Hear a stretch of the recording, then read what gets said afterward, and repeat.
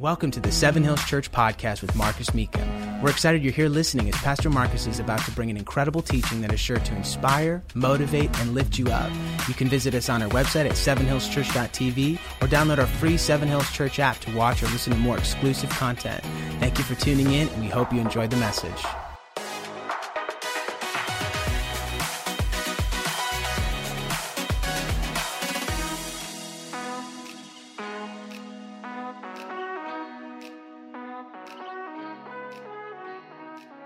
About asking for a friend, and one of the most asked things was around the subject of forgiveness. And I know that this is a big subject that we're going to do our very, very best to tackle. And I want you to tap into that emotion. I want you to grab a hold of that idea, whether it's towards someone or a group of people, maybe even an organization where you've said that, I don't care. Why don't we say it together? I don't care. I don't care. I don't care. I'm done caring. I tried to care. I'm finished. I do not care. I don't give a rip, which means, if you say that, it actually means what? It means you care. And the reason that's one of the biggest lies you could ever tell yourself is because it's a remedy that does not work. Why? Because God created us to care. And I'm guessing if you've hardened your heart or become cold and calloused, I'm guessing you've already discovered that it probably doesn't work. This week, as I was putting this message together, I just need you to know that, man, I need to be on the front row, not on the stage. There are some people, some situations in my life where I have said over and over and over, I don't care. I'm done caring. I've tried to care. So I'm with you on this one. Not speaking at you. I'm in this with you. I'm guessing that if you are saying that about someone or something, you're probably also going to feel at different points in this message like really pushing back. At different points in this message, you're probably going to say what you're asking is impossible, which is really what a step of faith always is. A step of faith is always a step into the illogical, the impossible, the confusing, the painful. That's what the step of faith is. And for me personally, I also always experience this every year around playoff time, right? And the Bengals aren't in the playoffs. And I say, I don't care, right? Which means I do. I care. I really wished it was different, but it is the way that it is. And because you ask me, or you're asking for a friend, I'm guessing that you were hoping that I would show you how to permanently get rid of that somebody. Just to permanently show you in the Bible how you would never have to care ever again. But I want to walk you through the progression. What happens when you have an issue with somebody, and it's simple, but I'm asking you to wait for the end of it because I'm going to show you something maybe you haven't thought about, or at least I hadn't thought about. You have an issue with someone, the first thing you do is you start to distance yourself from them. You create separation, you pull back, you pull away. They end up over there, you're over here. Sometimes it's a result of conflict, sometimes it's a result of neglect. Just neglecting them, they're over there, and you're here. You starve the relationship, maybe intentionally, maybe unintentionally, maybe you don't know what else to do, and so you just starve it because you're trying to find a way to deal with the issue. And this happens with our children, this happens in our marriages, and sometimes this even happens with God, where we just pull away, we distance ourselves. And if it's not neglect, it probably is conflict where you just want to avoid the conflict. Sarah and I, for example, she grew up, she cannot stand conflict. She cannot stand confrontation. So she'll do whatever she can to avoid it, to not talk about it. I'm the opposite. Let's talk about it. Put it all out there. I don't care what it is. I don't care how painful it is. I don't care if we yell or scream or throw things. Let's just drill down into it, analyze it, examine it, and fix it. But that's not how she is. And so sometimes, because of conflict, we start to distance ourselves. If you don't deal with things when you're in that phase, you end up building walls. And really, a wall, the whole idea behind a wall is that I don't have to feel the pain anymore because of what you've done to me. And we think if we build the wall high enough and strong enough that it will somehow help us not have to feel the pain that we do. The problem with building walls is it not only keeps the good people out, or the bad people out, it also keeps the good people out. It not only keeps out the people that have harmed you or hurt you, it can also keep out the people that can bring hope and healing into your life. And many times, hey, listen, many times the wall can even keep God out. And if you don't deal with things here, then it can escalate. And escalating is where the situation becomes bigger than the situation. This is where most of the time our tongue gets involved. Our tongue gets involved, and this is our way of whenever someone hurts us, it's a protective weapon that we have because they did something to devalue us, make us feel insignificant, make us feel not valuable. It puts them up here. And so belittling them brings them down to our level. And because they made us feel small, because they hurt us, we do what we can do to bring them back down. Instead of elevating or rising above the thing that they've done, which is what I'm calling you to today, we pull them down. If you don't deal with it here, the next thing that happens is you start to buy into a completely false belief system. This is where many times the narrative that you're telling yourself isn't even based on facts anymore. It's just based on opinion. It's based on imagination. It's things that you have imagined to be real and to be true. And this is why we have to be careful with what we read and what we listen to, because many times the people out there saying the things that they're saying are speaking from a wounded place, a painful place, an imagined place, and it is a result of a false belief system they bought into because they built their walls. It's escalated out of control. And this is why when people come and they start talking to us about their situation, the first thing we always do is say, hey, whatever you do, don't take your own advice. If you're hurt, if you're wounded, do not listen to yourself. Because it's during this phase that the enemy finds his way in. And the enemy, the Bible actually says in John 7 that Satan's native language is lying. That he's not just a liar, but he's the father of lies. And he gets in at this point and he wants to convince you that it's never going to work. There's no way out. There's no hope. There's no healing. He never loved you. She never loved you. They never cared. And those lies, if they're not taken care of, what ultimately ends up happening is you find yourself in a place of hostility.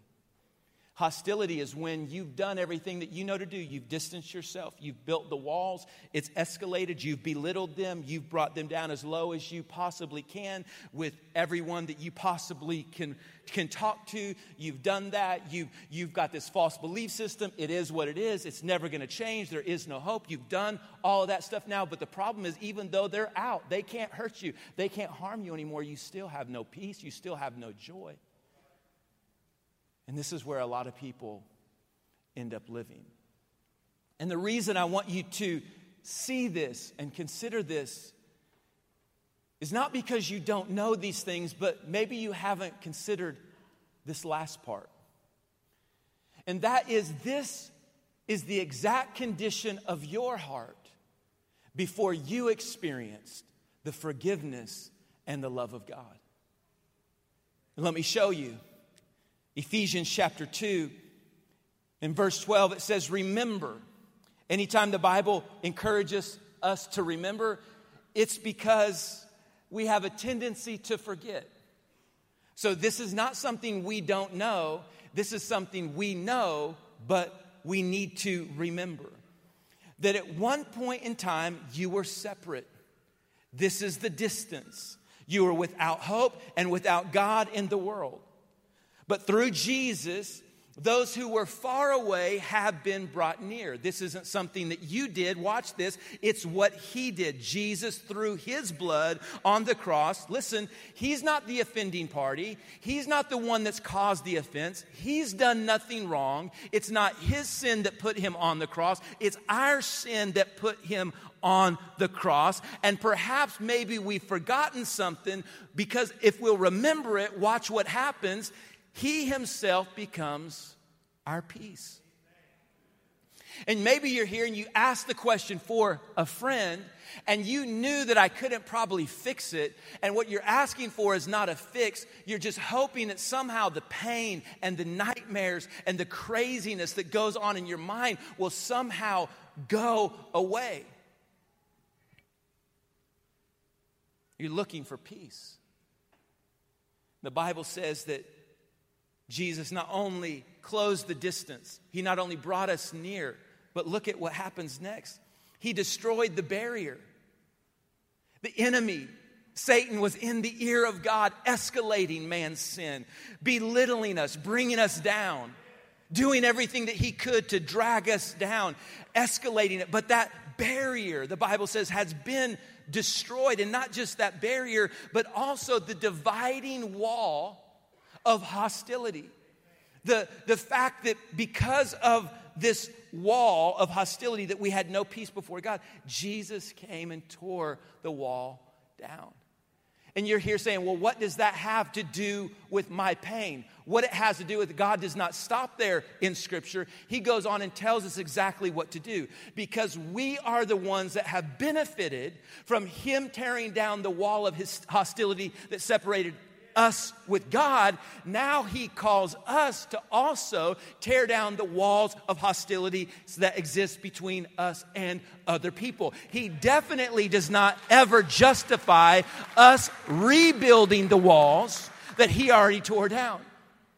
And so he goes on in Ephesians chapter 4, requires us to humble ourselves.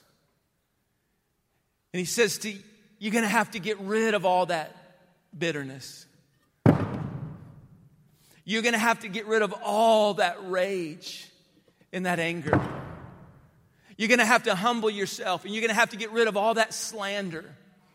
You're going to have to get rid of it. You're going to have to do everything you can to get rid of all that malice, that malintent. That's where you're intending harm for that person's future.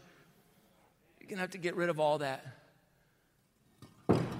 unforgiveness. You're going to have to tear down the same way he tore down this wall of hostility that existed between you and God. Now you and I are called to tear that same wall down. Doing what? Being kind and compassionate one to another, just as, that's the key to the verse, just as in Christ God forgave you.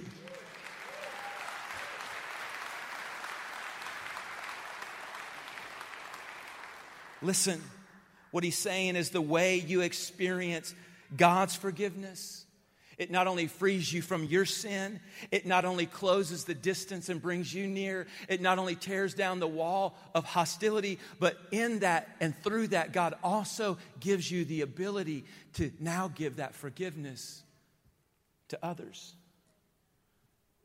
God now calls you and I to say the same way he tore down the walls that existed between us and God. Now you and I have to tear down those walls of hostility that exist between us and other people. And you're probably here saying, I cannot do it. And you know what? You're right.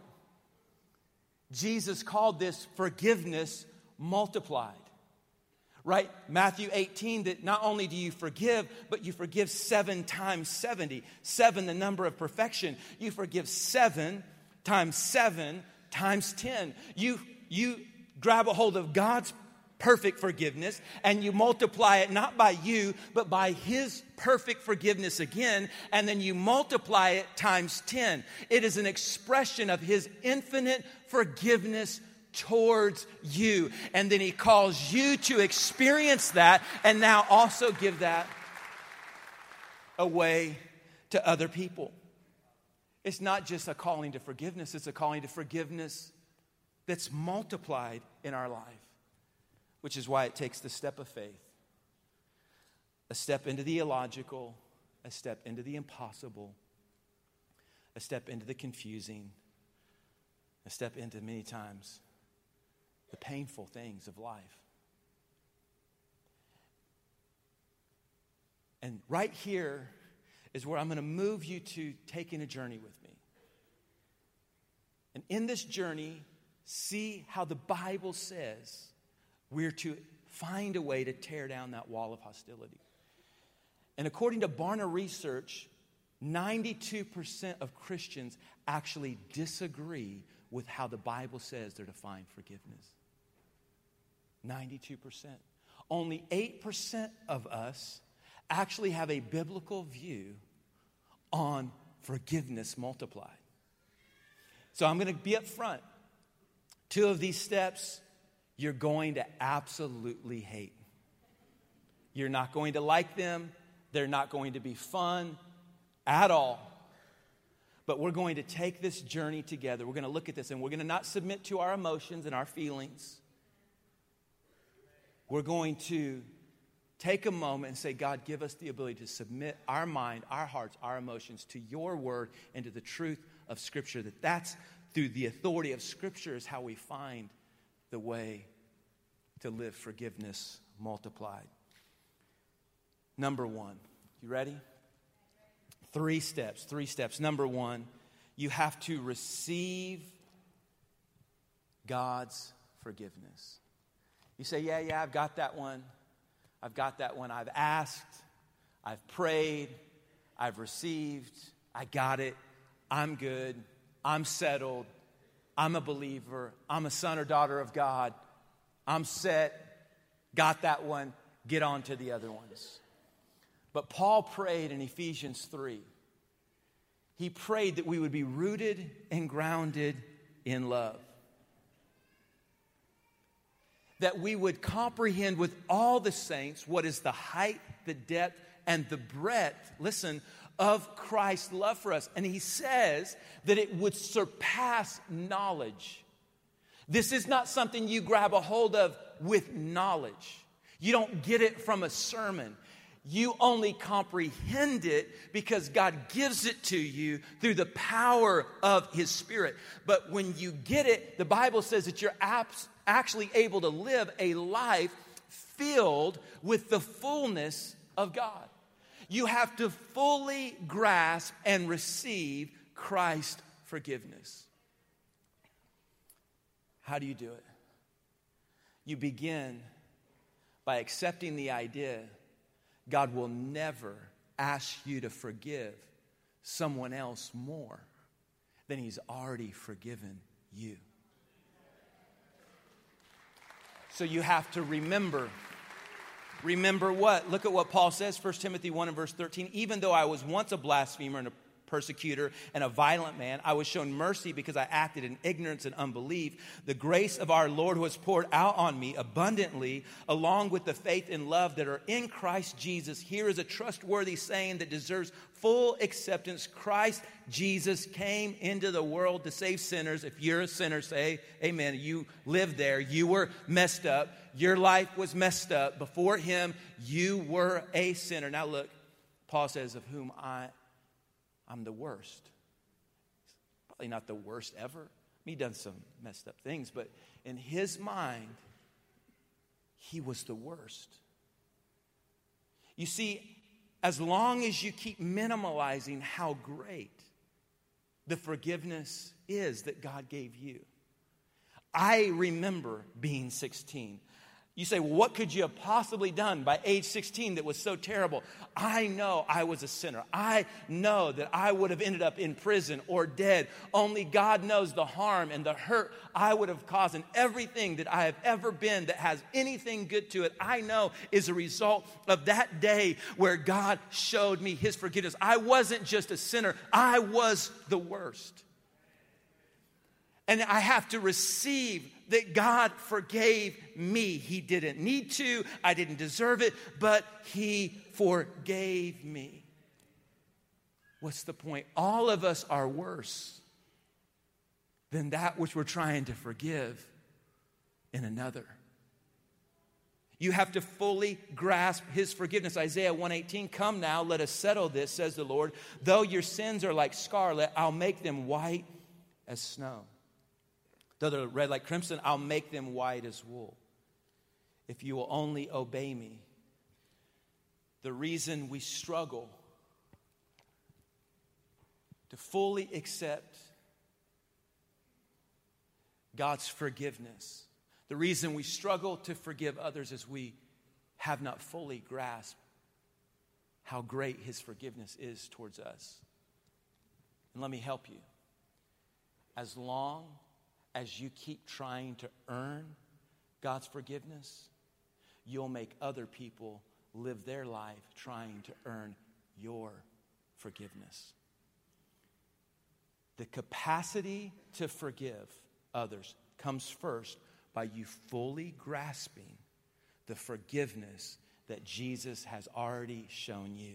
And if you get that, and only if you get that, can you move on to number 2, which is freely I have received, freely now I give.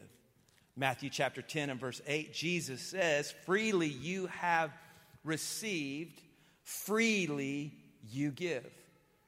The same thing he did for me, now he calls me to do for others. Jesus did not make sure before he went to the cross, as a soldier has the hammer and he's about to put the nail through the palm of Jesus, he did not make sure, hey, are you going to later on, bow your knee and say, I'm the Son of God? Or, hey, the soldier that's about to pierce his side, hey, are we going to... There was no guarantee that you and I would ever apologize, ever repent, ever come to him. There was no guarantee. He went to the cross not knowing that we would be here today with our hands lifted, receiving his love. He did not know that. But yet, he went anyway. And now freely we have received that. We did not earn it. We did not deserve it. Now we freely give that. In other words, the forgiven forgive. Freely you have received, freely you give. For Christ's love, 2 Corinthians 5, compels us to do this. We're convinced that one died for all, and therefore all died. And he died for all, and those who live should no longer live for themselves, but for him who died for them and was raised again. All this is from God, who reconciled us, zeroed out our account. Our debt was so great we would never be able to pay it. He zeroed that account out in himself through us to himself through Christ, and gave us the ministry of reconciliation, that God was reconciling the world to himself in Christ, not counting men's sins against them. And he has committed us, I'll get it out, the message of reconciliation. He zeroed out our account. Guess what? Now we're called to zero out other people's account. And we are therefore Christ's ambassadors in this, as though God were making his appeal to them through us. Look at that. We implore you on Christ's behalf, be reconciled to God. God made him who knew no sin to be sin for us, that we might become the righteousness of God in Christ Jesus.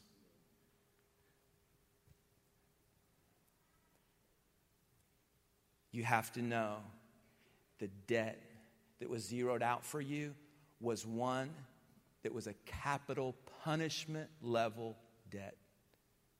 It was deserving of death and hell and separation from God. And you have to grasp the enormity that he zeroed that out for you. And now you go and you zero that out for other people. And the relationship may never be normal again. It may never return back to what it needs to be. But if you can live your life like that, what you'll begin to experience is that because he's done it for you, he gives you the power to do that for other people. And he not only gives you the power to do it, but he calls us to do it. Because you've experienced this from me, now I call you to go do this for others. It's not only what you should do, it's the least you should do. Because of how great it is that he has zeroed it out for us. The very least we can do.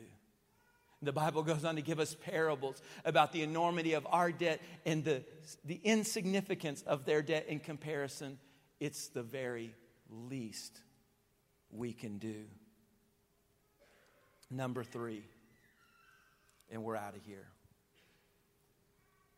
I'm going to ask you to go first.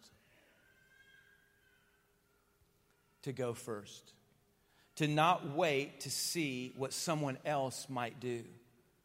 Romans 5 and verse 8, but God demonstrates his own love for us in this, that while we were still sinners, Christ died for us. God did not wait to initiate it with us. While we were still sinners, unrepentant, doing our thing, living our life, Christ went first. And now he calls us to follow that example, to go first. And this is my guarantee. Not my guarantee, the scriptures guarantee that the person who forgives first is the happiest. Look at it. Matthew chapter 5, verse 9. Blessed. That word blessed does not mean a big house and in a nice car. That word blessed means happy, or the Greek word makarios. It's not an external happiness. It's an internal happiness that you have regardless of what's happening externally. But blessed, look at this. Who gets that? Who gets that kind of happiness, internal happiness? The peacemakers. Those who go and manufacture peace. James chapter 3 says it like this, but the wisdom that comes from heaven. This isn't a sermon kind of wisdom. This isn't man-made wisdom. This is the kind of wisdom that comes from heaven. What's messing us all up is we keep taking the wisdom of man and this world to fix what we need the wisdom of God to fix. Why? Because it's pure. It's peace-loving, considerate, submissive, full of mercy and good fruit, impartial and sincere. Peacemakers, those who make peace, who sow in peace, raise a harvest of righteousness. Listen, this is, and we're done. We're almost done. Many of you are here and you say, this is good for about 90% of the people. And they really needed this. But if you knew my story, if you knew the details of what I'm facing, there's no way you could say that. And you know what? You're probably right. If you told me the details of your situation, I'm just guessing that I would drive in a car with you and I would hold him while you beat him with a bat.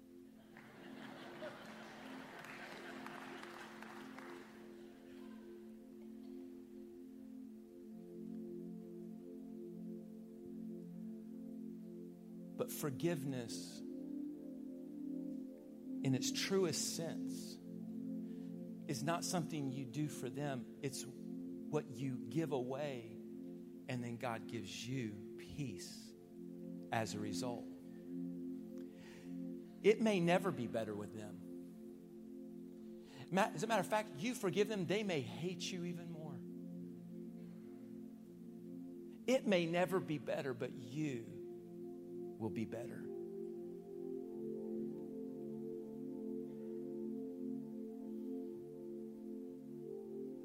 I don't care. Yes, you do.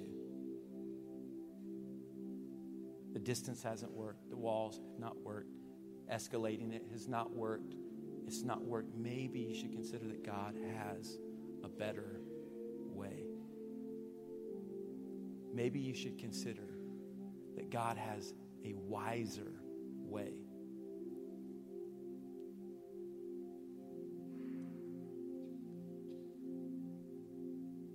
I'm leaving you at this sentence, and we're going to pray. I could close every sermon with this sentence.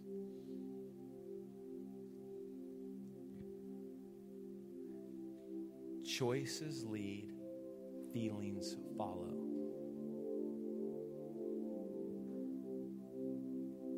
Forgiveness is a choice. It's not a feeling. You make the choice.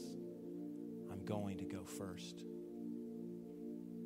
Not out of what they've earned, but in response to his great forgiveness towards me, I freely received it, and now I freely give it. And if I'll go first, if I'll be willing to step out and go first, God promises that his blessing rests on that kind of a person. And I don't know about you, but I want the blessing of God on my life, and the blessing of God comes, the peace of God comes when we're willing to say, okay. You know, when Jesus preached this exact message to the disciples, you know what their response was? This is a hard thing you ask. Give us more faith. That's what they said. You know what the Bible says? He breathed on them and gave them the power to forgive. Maybe you don't have the power. But again, this is a step of faith. It's illogical. It's impossible. In many ways, it's confusing. It's painful. But his power is there to help you walk it out. So I'm going to invite you this morning, not when you leave, not on your own time, not in your own way. I'm going to invite you in this service right now, right here, to choose first. Respond to God's word, not your feelings, not your emotions. Choose God's way. Ask him, like the disciples did, give us more faith to walk this out. And I believe the same way he breathed on them, he can breathe on you in your situation. Sometimes you just have to take that step. Remember the two women, the day after Jesus died, they were on their way to the tomb, and what did they say? They said, how is the stone going to be rolled away? How is the stone going to be removed? And the response was they had no clue how they would ever have the strength to move that stone to get to the body of Jesus. But they went anyway. They took the steps anyway. An amazing thing happened. They got there and the stone had already been moved. And not only had it been moved, but all that they thought they would find, that death and that hopelessness, God had already brought life there. But they had to take those steps. And maybe you're here today and you say, man, this is a massive impossibility that things will ever get better. But you take those steps and let God do what he can do. And sometimes he could be breathing life on something that in your mind is dead. But you have to take those steps of faith.